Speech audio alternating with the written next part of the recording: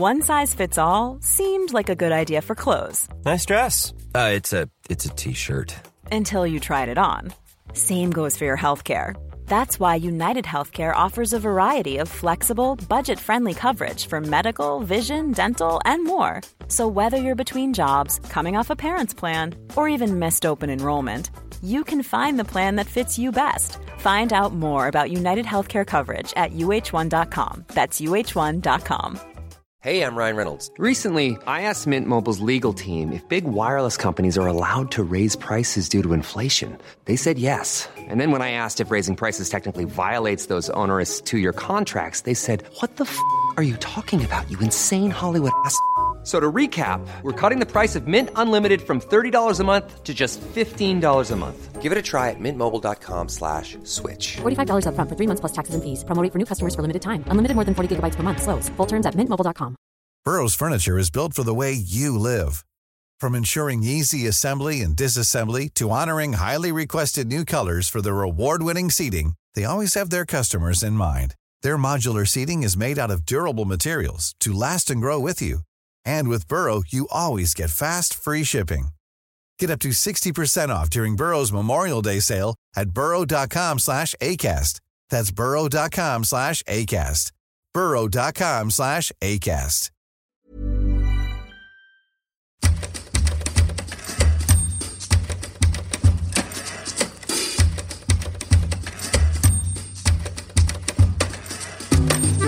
Welcome to Early Work, the show in which I force writers and performers to come and read the creative writing of their youth. This week's guest is Ivo Graham.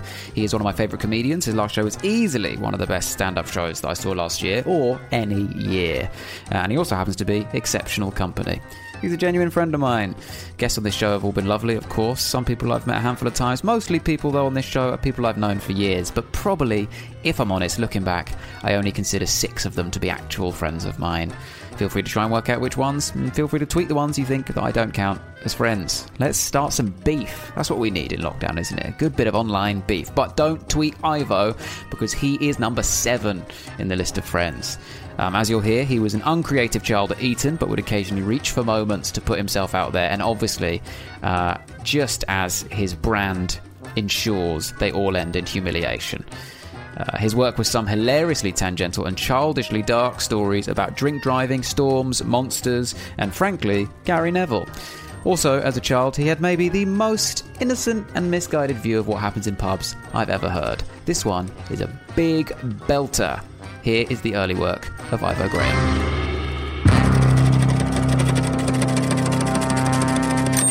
Joining me this week on Early Work is the one and only Ivo Graham. Hello, Ivo. Hello, Reese. How are you doing? Now, for listeners, I'm not too bad, thank you. I'm just going to introduce you to the listeners if they don't know. Ivo is best known, probably, for the various gambling addictions I've attempted to give him, from meeting after gigs in various Leicester Square nightclubs for an Ocean's 13 roulette system, or the lockdown poker empire I have encouraged Ivo to serve. Wow. So I was steeling myself for a humiliating panel show appearance, of which there are so many to choose from, but you've actually gone into my even more shameful real-life experiences. and why not? Important to say early doors. I have, to be fair, blamed myself for them. I mean, I'm not putting this directly on you. Oh, very much so. And specifically with our joint efforts in Empire Casinos, Leicester Square, I think you started something and then walked away through a mixture of intelligence, restraint, and not doing quite as many gigs at the 99 Club, which will very generously sometimes book you, particularly on a Friday and Saturday, for 2 or even 3, quite close to each other, but with these slightly agonising half-hour gaps in between. Obviously, in the grander scheme of things, you're still, it's a very short working day. But nonetheless, what do? You can go to M&M World, you can go to Wasabi Sushi and Bento, or you'll do what I started to do with increasing regularity in the summer of 2018, which is go and attempt to master the martingale method of doubling down at the roulette table at Empire Casinos, which obviously you can't master. You can just grow more and more deluded and risky in. And I told my brother about this quite recently, and we were playing cards with my brother and his girlfriend after a few drinks during lockdown, and his girlfriend said, like, really whimsically, like, have you ever actually been to a casino? And I was like, have I been to a casino? Let me tell you. Casino? I haven't heard that name for 20 years. the enthusiasm, which I was like, because I was just sort of thinking, she's cast her line out for an anecdote, not even expecting anything, and she's inadvertently walked into the hornet's nest of sort of slightly shameful, a haunted expression on your face as you crack your knuckles to tell this story. And I was like, so yeah, this is method where basically you, even if you don't win at first, you win second or third or fourth. But the point is, you win eventually, and it's just basic maths. And I started doing it with some friends while I was gigging, and then actually I got so into it that sometimes I would go even without my friends. And I just watched their faces go, oh, right.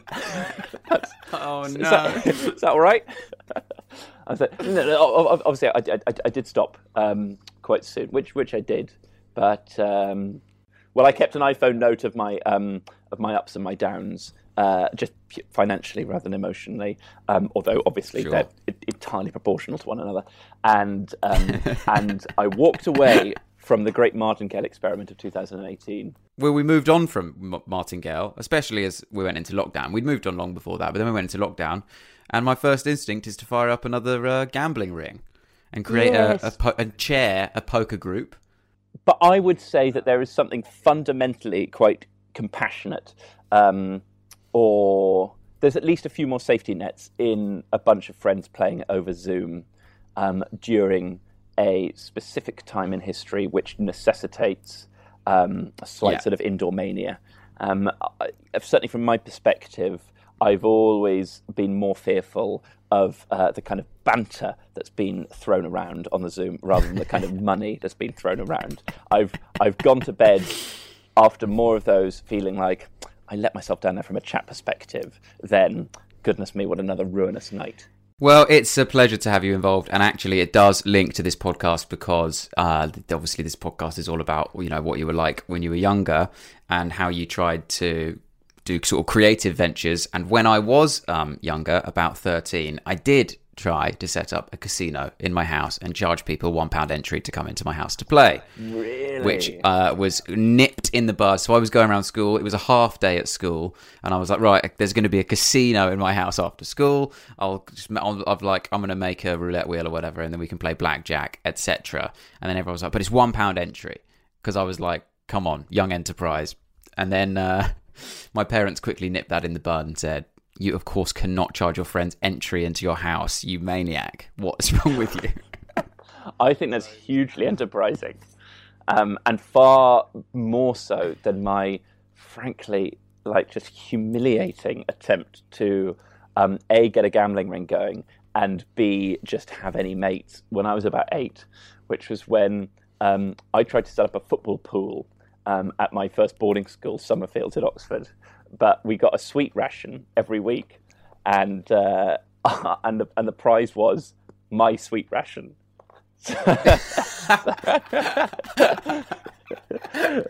I was like, what? So that is some really on-brand humility there.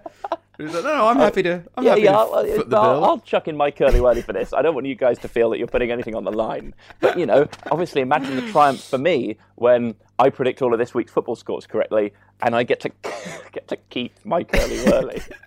You get to stay where you started. So while your parents were like, you're, you know, charging people to enter your house, my parents were saying, you know, because I told them about this, I was like, I wasn't really hanging out with many of the people in my dorms, early doors, but since I started up this football thing, and they were like, that sounds bit gambly, but you know, fine. And what do you win? And I was like, it's my sweet ration. My dad was just like, you can't. That sets a terrible precedent. And I can't. And he was right to say that. He was right. Basically, what you need is a middle ground between you and I. That's how to. If you look, any children listening who want to start gambling rings amongst their friends, and we do encourage it. I think you just need to find somewhere in between the way me and Ivo did it. You can't charge your friends entry, but you also can't offer. I mean, that my parents would have been equally angry if I said, you can come to my house and play in my casino. The prize is my house. I think that was where I was heading with this. I think it would have gone beyond sweet rations to larger possessions quite quickly if I hadn't had that chat to my dad. And I'm glad that that didn't happen. All joking aside, important to say, I think, of course, that it is a serious business. And when the fun stops, double down. Double down, and then Exactly. and then eventually you'll win. Google the Martingale system and have yourself a laugh. Now, Ivo, I've got to guess what you were like at school. Before we delve too much deeper, I've got to guess what you were like at school. And I did pre-write this. Because okay? it's So the first anything that's format come point up of in the the show. last... Don't skip the catchphrase on me. Well, you're the one person who has asked why that catchphrase exists. Yeah, and therefore I was excited to be on the receiving end of it. This is Series 2, mate. The catchphrase is dead. It's getting looser. That was a Series 1 catchphrase. Okay, so obviously there's stuff that I already know about you. I know that you were a polite, courteous child obsessed with writing thank you notes, right? So I'm not trying to just repeat things that I've heard you say. It's no secret what school you went to, and I don't really know what that's like, so I've had to go specific here. So, and bear in mind, I wrote this before you said the phrase sweet rations. Okay. Literally the first line is, I think you put fizzy drinks on a pedestal. The theory is that it wasn't that easy to access fizzy drinks, so they were considered contraband, which excited a young Ivo when he could finally get his hands on a Dr. Pepper or a Lilt. I think you also had a real taste for games. Sure, you got your Super Marios, but also your British Bulldogs, and if the Eton grounds had access to such things, Kirby. What I'm saying is, this is a kid who knew his way around a Guess Who board, and don't even get him started on Risk. Now, earlier on this Skype that we're currently doing, in the background, this was confirmed to me as you sat in front of not one, but two different boxes of Ticket to Ride. Yes, that's very on brand, and it wasn't meant to be for your benefit, but nor is it by accident, because I did force them into the backdrop of the latest episode of my pub quiz, where in just the most half-assed attempt to be some kind of late-night sort of talk show host, I thought, there'll be different things in the background every episode, particularly during lockdown when I've been at my parents' house, and there's quite a lot of their old books and various other sort of vaguely quizzy-looking things. But it's become an excruciating pre-match ritual, now sort of 15 episodes in, to an already pretty shambolic YouTube pub quiz, having to find new things that could go in the background. So this time it was just two Ticket to Ride boards stacked on top of each other. Well, were you, just to go back to the thing, were you a big, was I right in thinking that you were a big gamesman throughout your school years, or is that unfair to say? What I've written as well, just after that, is that I look at you and I think badminton. I don't know if that's fair or not. Is right. I liked gamesman before it started straying into slightly more physical stuff like British Bulldog. That was obviously to be avoided at all costs. But games-wise, yes, I have talked. I mean, you've danced very tactfully and carefully around the many, many shameful bits of my adolescence that I've talked about in stand-up. And one of my earliest bits was about being as part of the Eton College Historical Board Game Society, where for a while I did meet up on Friday nights with other similarly lonely-minded teenagers to play board games, which were based in more historical fact than your average game of Risk. And sorry. So to me, I was like, Risk. I'll put Risk in there as a sort of nerdy one. No. And then you've gone with, actually, Risk is an embarrassment. If you want to do some proper board games. If you want to roll a dice, Reese, sure. But if you want to get... None of these soldiers were actually red head to toe, so I don't want to play. Nonsense. Is that what you're saying? I would like to receive the same amount of reinforcements of troops as my country would have received at that point during the First World War in a game such as, I don't know, I confess, I actually forgot about the Historical Board Game Society, and me saying that you're a gamesman was based on your bit about scrolling to the bottom of Excel. Oh, yeah. Okay, well, that's bleak, isn't it? It's all bleak. There's more than you think in there. Everything's giving stuff away, Ivo. There's one final part of the prediction, which is, of course, academically excellent, slow to kiss girls, I imagine slightly discouraged creatively, so whenever you did anything inventive, you were considered an outlier. Pupils wanted to follow and teachers wanted to crush, but the pressure made you dizzy, so you parked it until uni. Some stuff completely bang on. I wouldn't say it's Sherlock level insight on the romantic front. No. But God, no. But I'm not. It would be very rude for me to just point at you through my FaceTime camera and say "slow to kiss girls." I mean, it's not based on nothing. No, but then I can't imagine you've had that many guests who have said, well, it was very difficult for me to dig out any creative work because obviously most of my teenage years was spent banging. That's not really the path that leads you. I didn't do anything as a teenager. That's what made the prospect of doing this initially so disappointing to me, because obviously a lovely podcast with a lovely friend and a lovely MO, but I don't think I did anything as a teenager, really. And I don't think that was because I was, what was your expression? Sort of followed by friends but stamped on by teachers. So an outlier that pupils wanted to follow and teachers wanted to crush. Nobody wanted to follow me, and I don't think anyone wanted to crush me either. People very much had faith in my own ability to crush myself on a regular basis. And if it was anything, it was the other way round, in that I was not at the sort of full-scale bullied end of the spectrum, but I was quiet and on the sidelines, and occasionally teachers would see a little promise and try and sort of coax a bit more confidence out, but it usually blew up in my face, such as in the 2004 Shakespeare declamation competition, which I was mistaken to win. Actually, it was a net loss overall. £25 of book tokens, but a year of stigma. So wait. Oh, I need. What happened? What is this competition for the benefit of the listener? It was a Shakespeare reading competition where a mixture, a very disparate mixture of boys, some of whom were doing it for the tokens and some of whom were doing it for the bants, would declaim a bit of Shakespeare to the school, but you really wanted to be on the right side of that fence, or crucially, not participating at all. Whereas I was quite new to the school. I'd been a term late, so I was already at a bit of a remove socially. And then my English teacher, Mr. Welsh, who I've actually been in email touch with this lockdown, but I sent him an overly... Of course you have. Yeah, of course. He messaged out of the blue. I sent a response back that was too long and emotional. He hasn't replied to that. True story. Really,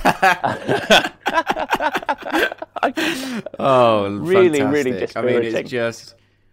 Yeah, I mean, it's nice though when someone builds a brand. It's nice that it isn't fake. No, it's nice that it's not a brand, is it? It's just you're just honest about who you are, because this has that's not got nothing to do with an act or not at all. Without this podcast, I can't. Oh, you wouldn't have mentioned that. It's not.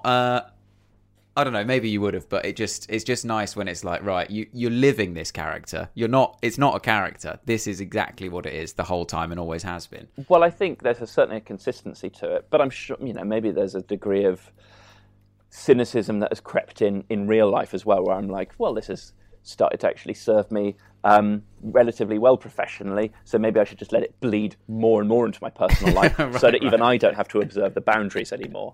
And certainly when I started doing stand-up about thank you letters, that definitely led to a real, trying not to use the expression, second wave, new burst of thank you letters from me, because people would be like, hang on, you don't write thank you letters anymore. I was like, I do. Let me just dust off the old vellum parchment, and then I would write a lot more off the back of that, because I didn't want to be accused of playing it up for Edfest Live. Of course, you don't want to seem ungrateful as well. I mean, now if anyone's ever seen you talk about thank you letters and then they don't receive one, they're going to think that you hate it. And actually, we when our daughter was born, we got presents, and we didn't do thank you letters for a lot of those because it just the chaos of the time sort of claimed that as its victim, and I feel quite bad about that quite regularly. And friends of ours who've had babies since, and we've got them presents, then 2 weeks or a month later you get a lovely, sometimes a little bit generic thank you card back, but it plays on me, and I do feel like a fraud every time I don't do it. So at the beginning of lockdown, when we were all, even the parents amongst us, were quite time rich, I got this email out of the blue from Mr. Welsh, who guided me to victory as Malvolio in the Eton College Shakespeare reading competition in 2004. And And I was like, I can't believe, and I've such fond memories of him, and hadn't received any even confirmation that he was still, alive in the last 10, 15 years. So I was like, he's not getting a cursory 2-liner. And I sent it off, and I thought, Mr. Welsh is going to feel like he's going to feel very glad to have got in touch with me, because he's got a 3-paragraph special. And then just nothing. I was like, maybe I've gone in too hard there. I think it's one of two ways, isn't it? Either you have got in too hard and he, it's just gone, Jesus Christ, mate, that's a bit much. Or it was the emotional heft of the email you sent is still being processed. That's what you hope. It's still being processed. But I think one of the lessons I have tried to learn in recent years, and this was particularly a thing, I think, when I was sort of sending long messages to sort of people that I fancied in sort of the late noughties, early sort of tennies, was just that I remember showing my friend Ed an email that I'd sent someone that I thought that there might be some glimmer of hope with, and him wincing before he'd even read the content, because he'd just seen just block paragraphs. Oh no, just based on length alone. It's brevity is just the key to so many things. And it's a lesson. So you went into this Shakespeare reading competition, and you went in and you were doing it completely earnestly. Compared to as earnestly as one can do the Malvolio Yellow Stocking speech from Twelfth Night, which is laden with dramatic irony. But yes, certainly in terms of, was I taking the piss out of the competition? No, I wasn't. And percentage-wise, I mean, what sort of percent of the people who were in the competition would have been taking the piss versus doing it like you? I'd say 2/3 taking the piss, 1/3 trying to win the Shakespeare Declamation Prize. But this was at an early, and I obviously hate to have a cheek pop at the even more scholarly Shakespeare declaimers, who, lest we forget, I beat. But some of them were lost causes already, whereas I was still hovering on the fence of social viability. And then it was a real nailing my colours to the mast of, I'm not ashamed to, stick around after English classes, Mr. Welsh, for some sort of tips on how my Malvolio is coming along. Very publicly go to his house for tea to discuss it further. You can imagine the kind of rumours that came off the back of that. And then just to go so gung-ho into the performance on the day. But then I look back at that and I think, well, it was public speaking of a sort, and that's what I'm doing now, and doing stand-up. Sure. So the long-term results are evident. The short-term results, were they what you say they were? Were they what we expect, that you then were outcast and it struggled to get in on the cool gang, as it were? It wasn't mega stigma. It was. It certainly wasn't the cool gang, but. Eton is a big school, and there is a huge sort of sea of mediocrity and invisibility to lose yourself in. Obviously, mediocrity. These things are all relative. We were driven. Yeah, sure. Yeah. I'm the most mediocre student at Eton. I mean, what a claim! What another moment of really tellingly misguided sort of faux humility from Graham there. Was creativity encouraged at Eton from anyone? I mean, was it like, were there people at Eton who you would go, oh, that's that guy who, I don't know, do people get up and do speeches? Absolutely. Did they do comedy skits they'd made in assemblies and stuff? Yeah, there was a comedy society which where people would do little skits about life at the school. And again, you kind of had to be someone even to get up there. But it was... obviously, as a teenager, you thought that was the funniest thing in the world to see someone doing an impression of one of the teachers in front of everyone. And then some people, multimedia was starting to play its part by 2005, 2006, and some people really got on that nice and early. Most notably, Tom Sturton and Tom Palmer, who obviously became the comedy duo Totally Tom, and have done various more prominent things in the sort of wider comedy world since. But they were, to say they were kings would be an understatement. You know, they did all the serious stuff. They were in all the serious plays. They were all in all the funny plays, and they also did little video skits that would be passed around the school on USB sticks with new episodes of The OC and porn in a hidden folder. But the main thing was getting the new video by Sturton and Palmer, and again, I just didn't really have. Were those about school? Were those skits about school as well, or did they sort of branch into the outside world? It was mostly skits about school. That's my main memory of it. Which, you know, of course, some of it is fish in a barrel, but nonetheless expertly shot. And, you know, a mixture of having the confidence to do that, having the fearlessness to take down some of the most imposing teachers at the school, and even just like having the tech and the time and the innovation to just go and film it around the place. I didn't have any of that, and whether that was sort of shyness or lack of ambition, I don't really know. But at school, any attempts to put my head above the parapet were grotesque failures. There was a thing that we did in the boarding house every night of the week. There was prayers, which I think back in the day was actually 50 boys praying together. Thank goodness Eton has become a slightly more secular school in the meantime. So it was just like house notices, but each boy in turn had to organise like a 5 or 10 minute entertainment slot to lighten up prayers. And some people would, you know, do a performance of something. Some people would like do a little mini debate. And I once proposed that we play a game from I'm Sorry I Haven't a Clue, a real Graham family favourite on Radio 4, where people sing along to songs and then they turn the music down and they keep singing and then they turn the music back up and you see if you're still in time with the song. And I was like, that would be a fun, like, you know, and I'm sure a few people would volunteer to do that. And I'd loosely scouted a couple of people, and people have been quite non-committal. And so I proposed it in the house meeting, and the housemaster said, well, Ivo, you'll obviously give us a demonstration to start off. And in sort of classic giving my own sweet ration away style, I was like, yeah, of course. It wouldn't be fair for me not to do it. So I sung my favourite pop rock song of the time, which was Vertigo by U2. Not a cool choice, and also not even so uncool that it could potentially become sort of ironic and funny, like a sort of rap or R&B song. Just quite an earnest sort of me pretending to be a 50-something Bono with wraparound specs, going, hello, to crippling silence because the music had been turned down. And then he turned it back up. I was out of time, and the housemaster said, I think that'll be enough, actually. So I just sung a bit of Vertigo. Oh, my God. Oh, that was the end of it.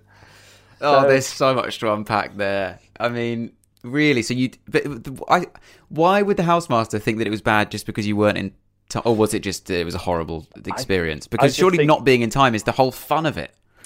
I think, of course, but I think that's the fun of it when, you know, Graham Garden and Tim Brooke Taylor are doing it with 50 years worth of comic timing, if not musical timing. Yes, singing a song like, I mean, Vertigo, I can't think of a worse choice. I mean, they're quite long, drawn out words in that song. It's like there's not a lot of lyrics, and he takes a long time over a few words. It's also, it ages you in such a weird way. It's such a weird song for a teenager to be into. Even though it was in the charts, but U2 and that just like, it's just so dad rocky that it's just such a I mean,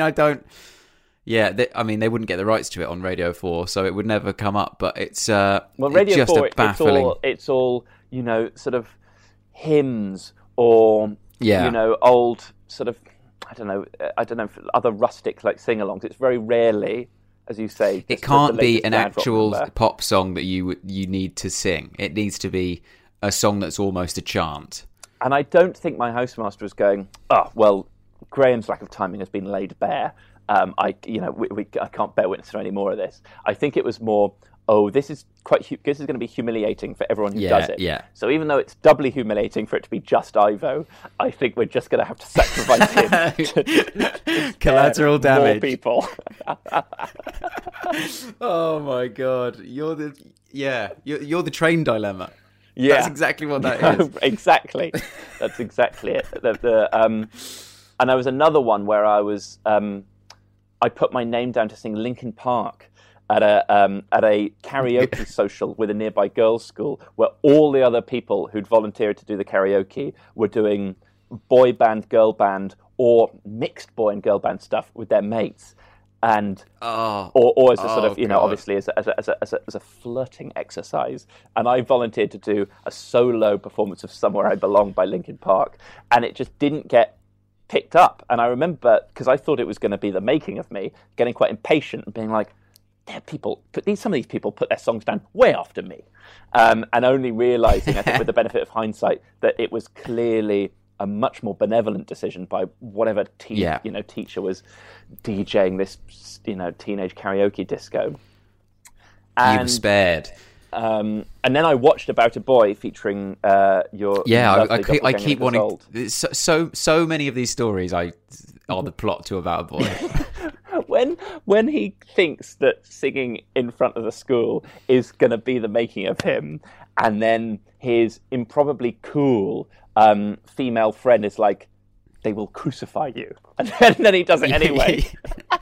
I watched it and I was like, oh my God.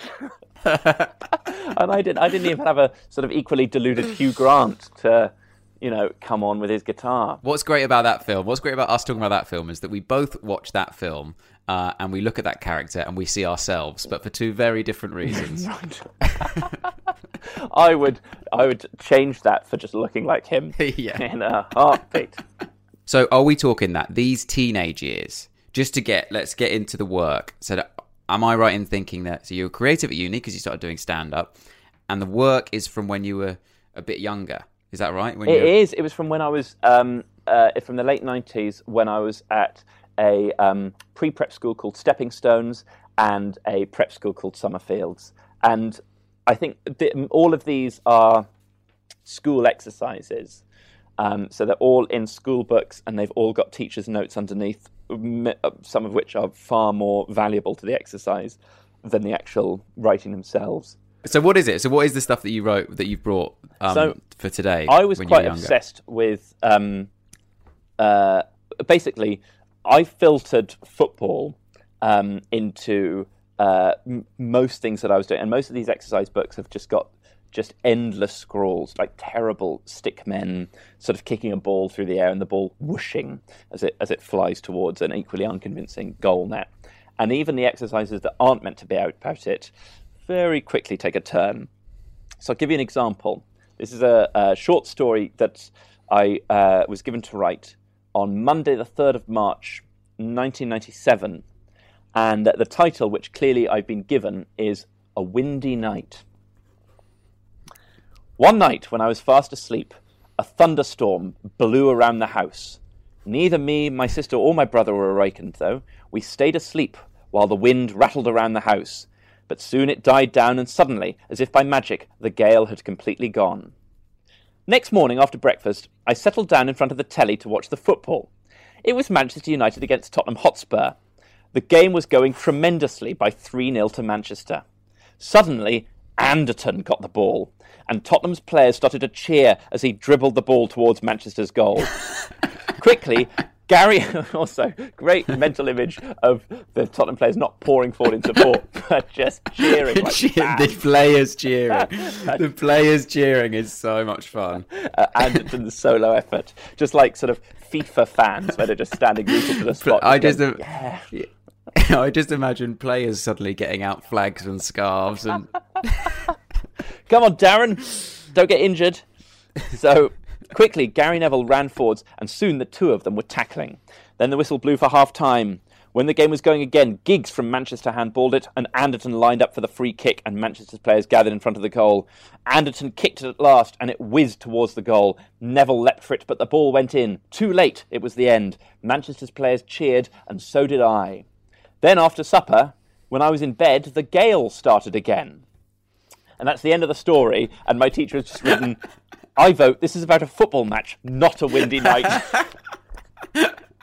The wind is utterly irrelevant to that. I mean, it didn't have to be, because you could have quite easily made the wind the carrying force of that free kick. An evening kick-off at a blustery old White Hart Lane.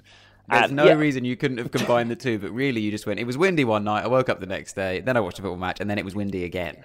But there's no reason not to connect those things. It's such a shame, isn't it? It's in its own way, it's so sort of ballsy and complacent of me to just turn it completely to my own ends, but it's such a lack of creativity. But, you know, particularly from the hindsight of a stand-up, and we all know from writing Edinburgh shows how the crowbar is your greatest tool when you're just trying to mash together those 4 completely unrelated bits for your conclusion. Just getting any kind of connection, setting any story within another story just makes the whole thing easier. Yeah. You hadn't yet learnt that skill. And the gale started again, so it's all come together. It's a callback. Yeah. End on a callback, as we know. Always end on a callback. Now, I've got to say, Ivo, I think this is the most out-and-out pandering to me that a guest has ever done, by literally having a story about a Tottenham match. Yeah, it does feel extremely like you've played into my hands here. I mean, we do lose in this story, but it was an era where we would never have beaten Man United, so it is realistic. Was that a real I looked fixture? It up. That the desperation, because I do think it's so satisfying when you look through an old diary and then, I mean, obviously, why would I lie? But I've got specific diary entries about matches that I watched, and they're sort of real. So, for example, I've got a diary entry and some really curious parenting on the part of my dad here. Half-term news, June 1997. A few days later, me and Daddy went to watch England v Poland at the Aldbourne pub. Everyone, including us, tried to guess who would score first for England. I tried Alan Shearer, and he did score first, so Daddy gave me £2 after the match. So my dad's taken me to the pub at the age of 6. And again, lovely, the gambling theme rears its head. Well, you know what? I take it back. When I opened this podcast by saying that I had encouraged you to have a gambling addiction, I don't think it's on me, actually. It's my dad. He's given me £2, which is like, rather than just giving me my own sweet ration back. But I looked that up, and that's a World Cup qualifier from 1997. So I really wanted the Man U Tottenham match from a windy night to be real, but that's all my imagination. Darren Anderton did not score. Okay. Well, it's Man realistic United. Imagination. Were you a big Darren Anderton fan? It sounded like you were. He certainly plays a very dominant role in the Spurs team, but no, I was a Man U fan, to my great shame, because obviously I've been flying the Swindon flag increasingly performatively for the last, but certainly for the length of my career, and basically for the last 20 years. But from 1997, 1998 to basically just after the treble, I was a Man U fan, and I was obsessed with the Neville brothers. Yeah, I noticed that, because you claim that when Darren Anderton takes a free kick, that Neville leapt for it. Yeah. Which is very much the goalkeeper's role. Yeah, no need for Schmeichel when you've got Neville leaping like a salmon in front of him. Leaping.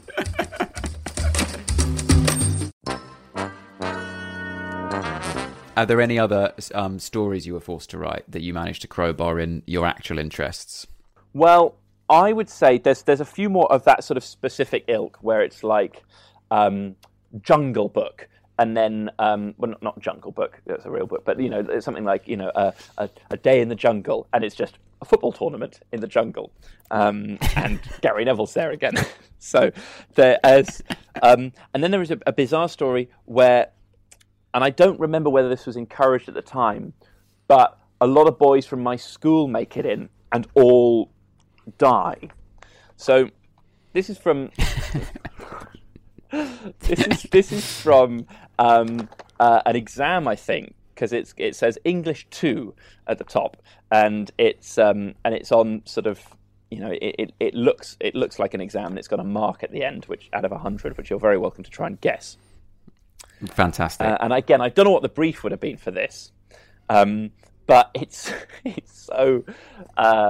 so shit, but also just dark and clumsy, and it displays a fascination with the world of nicknames, which obviously was a big thing of being a schoolboy. Perfect. So, hello there. This is how the story starts. My name's Ivo Graham. I'm a perfectly normal boy, except for one thing. I've only got 3 fingers on my right hand. Don't worry, I'm not a vampire or anything. I just lost it once. What? You want to know how I lost my little finger? All right, I'll tell you. And there's a big old 2-line space. I wish you all a very happy holiday. I waited for the headmaster's next sentence. Then suddenly it dawned on me. He'd finished. Yippee! I rushed out of school. It was the summer holidays. I joined up with my 16 classmates and we set off home together. Then we came to a fork in the... So this is completely implausible. We'd have been picked up from our boarding school by our parents. Of course. But in this, it's the last day of term. I've somehow just realised this. And then it's a big old walk down the road together. Then we came to a fork in the road. A car came towards us, so we all stepped onto the pavement. Suddenly, the car, the fork, and everything else disappeared. We fell down. We landed on rock. We looked up. We were in a rocky desert. Suddenly, there came a roar, and a monster was coming towards us. I'd say just pick one of any of those things. It certainly escalates quite quickly, and then you keep your options open. I keep my options very open. And also, I would love a monster to enter the realistic world of a walk home, but the sort of falling implausibly, and then everything disappearing, and then a desert, and then the monster. Anyway, we rushed down a slope with James Musgrave in front, so everyone gets their sort of inverted commas nickname in the middle. Were these are real nicknames? Some are real nicknames. They're all real boys from my year at school. We came to the edge of a cliff, but only Muzz had seen it. Stop, he cried. We all stopped. Then Julian Harvey at the back slipped. Still one of my best friends. Haven't called him Harv for about 20 years. We all fell forward. Muzz tried to stop, but he couldn't. He fell off the cliff and disappeared. Then I suddenly remembered something. The monster. Go, I shrieked. We stopped sadly, looking at where Muzz had been, and jerked into life. I was at the back now with Glennie Parr. I heard a guzzling noise, but did not look back. The monster, fatter than when we had first seen it, grabbed my leg. I took my pocket penknife out and killed it. Brilliant. But then we saw that Glennie wasn't with us. We all guessed what had happened. The monster had eaten him. Now, I'm already getting quite bored of this exercise, and it's very formulaic. Basically, in an anticipation, I think, of the reality shows of the late 90s and early noughties, I eliminate my schoolmates one by one in a series of different ways. None of them they get evicted. Massively imaginative. They fall off cliffs. They get eaten by monsters. Lion, tiger, alligator... pretty much all different animals.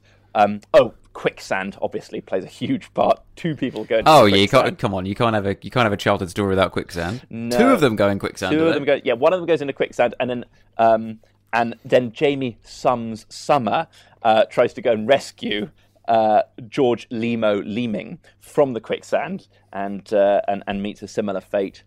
And then soon enough, it's just me and Alexander Quaggs Clark. He falls down a hole. Meanwhile, I slay all of the animals with my penknife.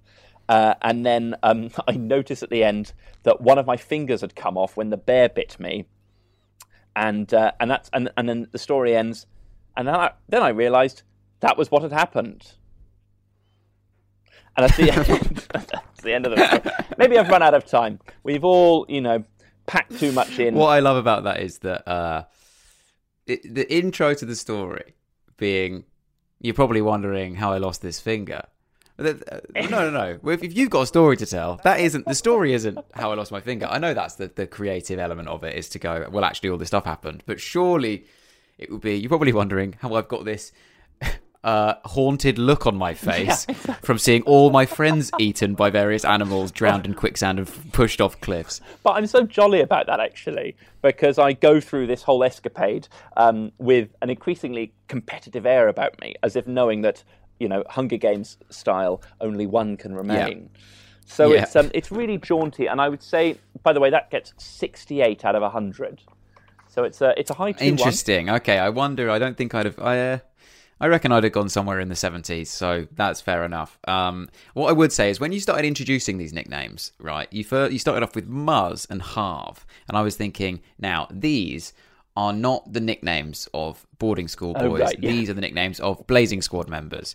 Then, thankfully, just to allay any doubts I had, the next one was Glenny. I was like, right, we're back. Quags, Sums. That's what I expected to hear. Glenny, Quags and Sums. None of this Muzz and Harv nonsense. Glenn Parr, I'm almost certain, didn't have a nickname. The rest have the ring of familiarity about them to me, but I've just, I've realised that that's basically the only constant in this flailing short story. Did you have a nickname? No, not to my. I think the thing about Ivo is that it is very distinctive, vaguely name. distinctive, and Graham doesn't really fit to anything. There was a bit of Graham, and then a bit of, I'm afraid to say, Gayham. At a couple of points, not very good. That will happen, obviously. But obviously, everyone involved has educated themselves since. And no, I don't think that ever. And then, actually, when I went to Eton as a teenager, I'd been at school in Australia for a few years, so I was nicknamed Skip, as in the bush kangaroo, and that stuck around a lot longer than any name-based abbreviation. Wow, Skip. I can't picture it. No, I had a slight Australian twang, which I had desperately tried to pick up. Did you? Because I was trying to shake off all the, posh English guy stuff from Australia.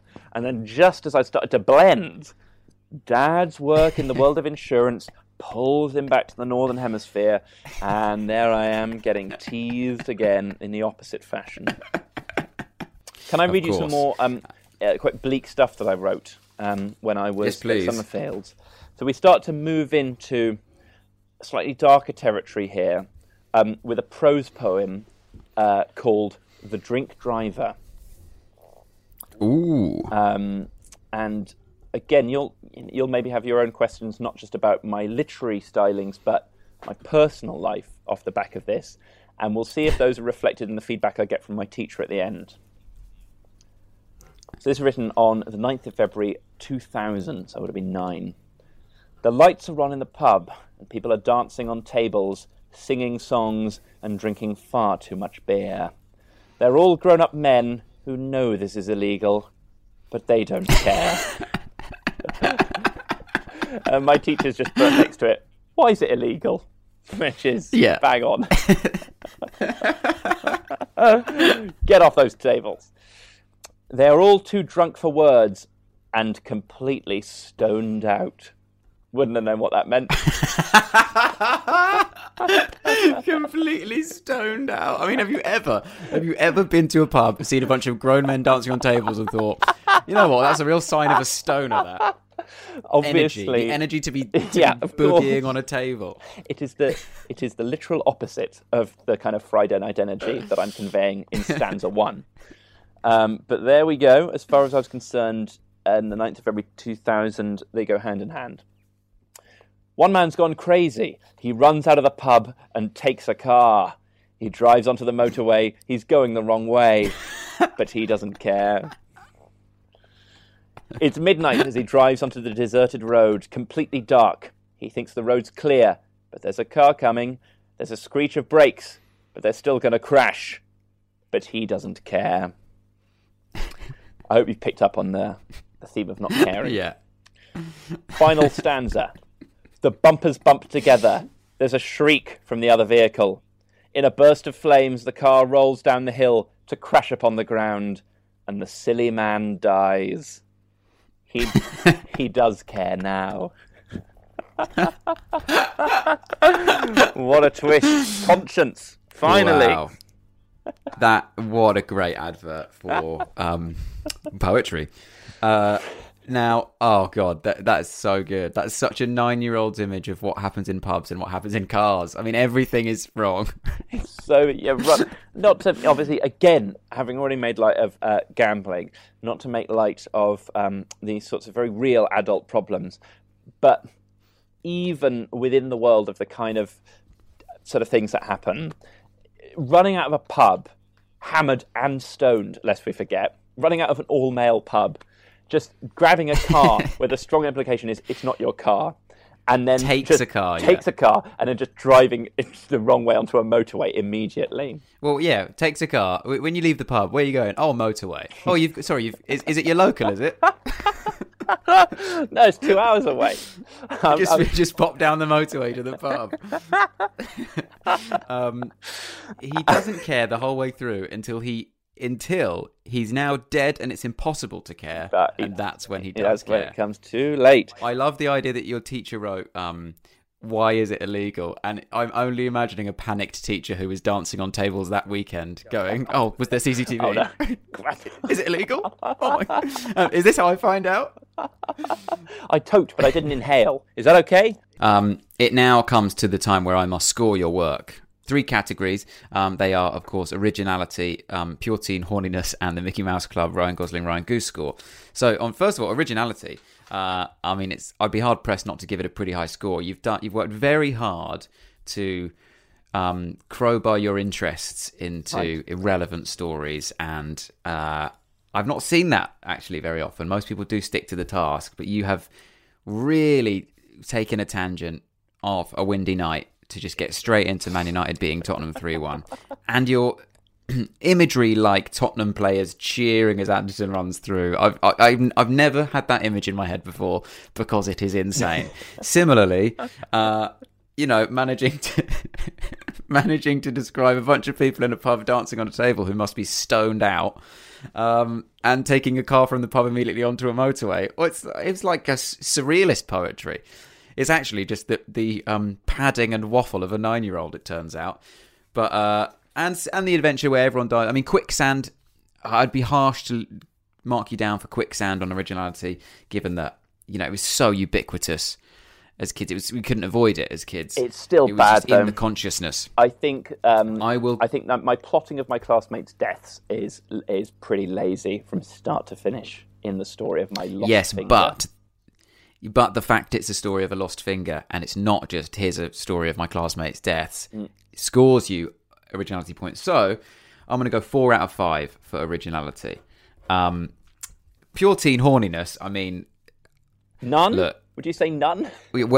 Yeah, I mean, it's negative horniness. I mean... Sorry, Ivo, I know you don't want to hear that, but... In fact, when I knew that you were going to be bringing early work to me, I did think, I bet this isn't pretty pure teen horny. I didn't think it would be quite this unhorny. It's all death. It's perhaps the least horny thing in my life, Tottenham losing, and it's drink driving. So it's pretty death heavy. It's got to be 0. I think it's a legitimate 0. I'm pleased not to have gone into negative figures with that.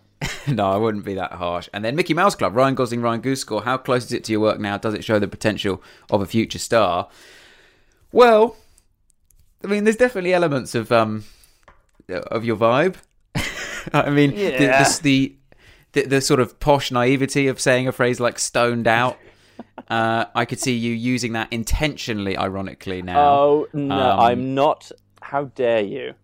In a sort of we were doing the drugs. I don't know why I'm calling it doing. Not the drugs, that, no, not that level. A little bit better than that. But yeah, I don't quite mean that. No, but, I yeah, know I what see you where mean. you're No, coming it's from. definitely Well, okay. I want to say malapropism that I would lean into in my work. There is a line in one of your stories that I have heard you use, which is, hello, my name is Ivo Graham. I've heard you use that a number of times. Okay. The fact, the football stuff, there's definitely elements. There's definitely elements of it in there. As you say, the comic's best tool is the crowbar, and any comedian knows that if you've got to get from one topic to the other, just go to bed and wake up the next day and talk about that. That's what we all do in stand-up. I'll go for a 3. Oh, that's very generous. 3 out of 5 for Mickey Mouse Club. So it's a 7 out of 15 is your score. And now it comes to the time when I've got to read. I'll read you something. So what I'm going to read you, extremely appropriately, I found this notebook the other day. It's got Roy Lichtenstein's brilliant. Wham on it. I bought it at the Tate when I was 15. Did you go to Liechtenstein? That was and I would have thought it was the best thing ever. I still kind of do. Because it's a think cartoon. I'm quite basic. Yeah. Yep. And in this, appropriately, I found a very, very short poem I wrote about poker. Yes, brilliant. It's really short, but let's see. Okay, it's not finished as well. It's clearly not finished. The first half of the page is taken up by a different poem that I've already read on this show, and then the second half is this poker poem. So it's untitled. It just starts, "What will become of bluffing after a million tomorrows of winning nothing? Sometimes my hand can't prevent me from falling the numbers which I keep on calling. Eventually, though, I go all in." And then in brackets, it says, don't tell that my hand's in my pocket, dash, good shuffling. Just an idea at the bottom, but I don't know what it means. But there you go. There's a little poem about poker. I really like it, Reese. It feels like that should come out at some point on one of our weekly poker Zooms. But, the pressure. That's your choice and not mine. There's a little line. Just reading that, then I realised, okay, there's a little idea there. Sometimes my hand can't prevent me from falling. I just got that as I read that. I think it's really nice, actually. Well, how old would you have been? I think 15 or 16. Perfect. Playing poker at friends' houses quite a lot. Trying to start casinos in my own house. Yep. And most importantly, understanding poker as a metaphor for the futility of life. Yes. What will become of bluffing after a million tomorrows of winning nothing? It's so on brand. I think that's such a good line, Reese. I think I've got to say, I think I'm easily seduced, particularly after you've heard the not even attempts to make anything poetic about the drink driver. So I like. Sure. There's a great line in one of the Alan Partridge books where he says, "For me, I'll always prefer a poem that rhymes to one that doesn't. It just suggests the writer has put in that little bit more effort." And I genuinely feel that. I was like, God, he's done well there. Yeah, well, it's just a 5-line poem. Normally I read something longer, but given that we'd been talking about this already, I felt very appropriate to read that to you. So I need your rating just on that. It's not a lot to work with, but in all three categories. Yeah. I think so, yeah. I mean, well, how similar? If you think you can stretch to rate that. Ryan Gosling, Ryan Goose, as discussed, you are making these kind of snap judgments across the virtual bays on a weekly basis. So that's a 4. Sure. Pure teen horniness. Sure. It's a young gambler. It doesn't explicitly relate to romance, but I'd say it certainly does a lot more than my Manchester United 3, Tottenham 1, so it's getting a 3 for that. Well, I think that the brackets is leaning towards a joke about that. Don't tell me that my hand's in my pocket, good shuffling. I think is potentially moving towards a pretty gross analogy. I do apologise. It's straight up to 4. I mean, if not 5, really. Pure shuffling. And I'm really sorry not to have credited that immediately. And the third category is originality, and I would say probably that's where it scores lowest by your own very high standards. Sure. That's probably a 2. Okay, I'll take that. So it's a 10. I get a 10 out of 15, which plays to your 7, which means that I am the winner of the episode. But Ivo, some catchphrases do live on for Series 2. And there are no winners. We are both losers. Yes. That will never die, that catchphrase. I don't know if you know that catchphrase, if you've ever got this far in an episode before.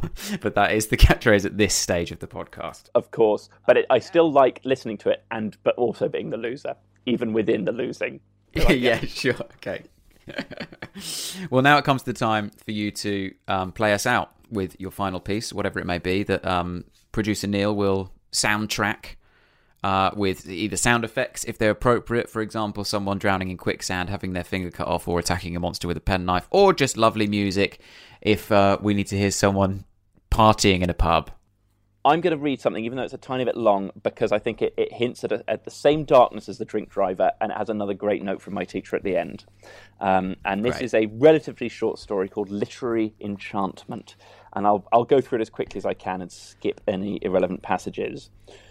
Jason Birkin sat bored in his seat. This talk had been going on for ages. He didn't like assembly. Every fortnight for the whole 4 years had been a lecture.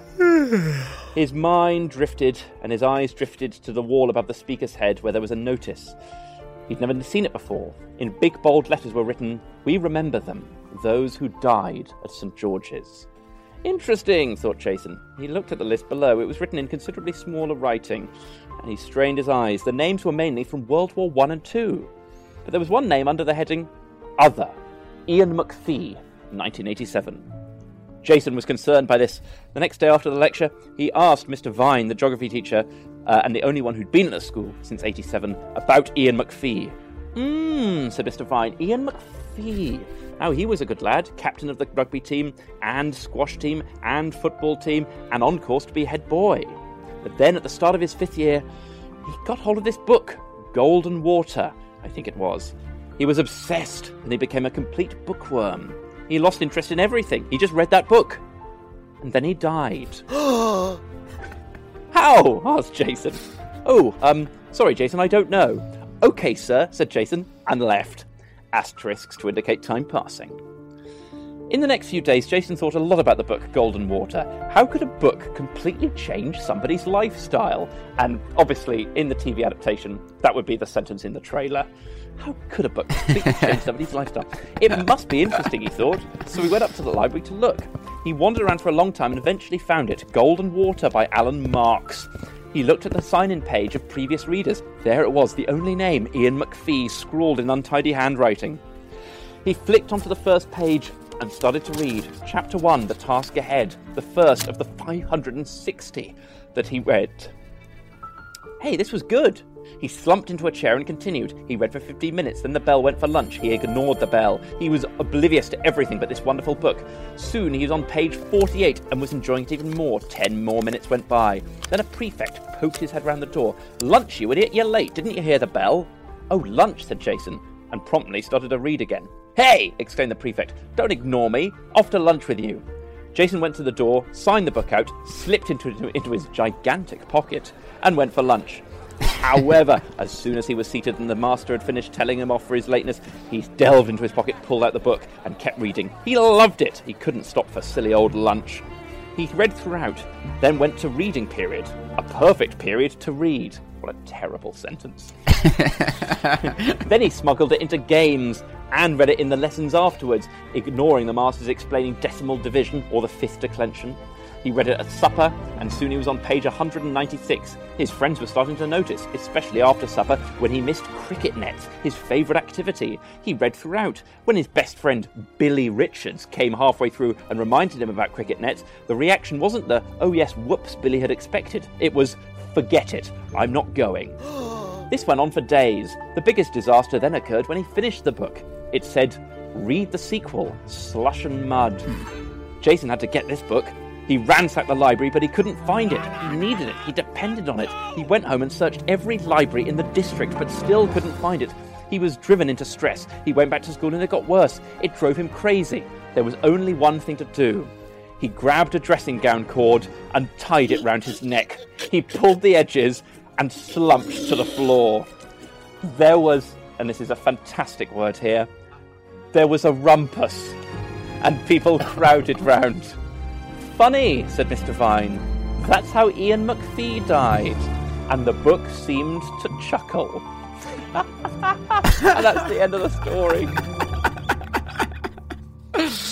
Oh my God. So I do apologise because that is too long, but... Right, much like young Jason Birkin and Ian McPhee, I was absolutely gripped. And I'm glad we had closure at the end. No, I'm not entirely convinced I approve of the ending. Of course not. But also, a bit like The Lost Thinker, absolutely no effort to convey what was so thrilling about the book. There's nothing. Yeah, it's a good book. It's a really good book, and if you can't read the second one, you will kill yourself. So my teacher underneath has written, a tremendous tale, well done. But perhaps the suicide is just a touch too abrupt. Imagine giving that note to a 9-year-old in your creative writing class. You've Perhaps rushed. the suicide is it? Well, actually, I mean, except what I've learned is that if you don't talk about football, everyone dies. Yeah. That's the warning I was essentially throwing out. There's a chronology to these stories where I clearly get a quite sort of strong verbal warning to stop making my stories about football. And I'm like, well, if you don't want that, you're getting this.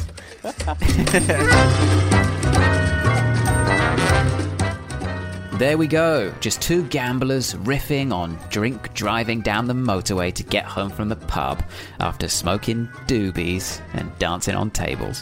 What a sweet view of what it's like in pubs. And actually, I can tell you, having been to the pub with Ivo as an adult, he still thinks you're supposed to do that. Not a trip to the pub goes by where Ivo isn't blazing it while going full Coyote Ugly on the bar before hopping in his Ford Focus and swerving down the M25. Shout out Darren Anderton, obviously. Shout out Harv, Glennie, Muzz. Shout out Jason Birkin, of course. And make sure to check out Ivo's current work. It's excellent and arguably just marginally better than his early work. As ever, please do subscribe to this podcast if you haven't already. Give us a rating and a written review if you're kind. And please transfer me £30 on the poker app of your choice. Goodbye.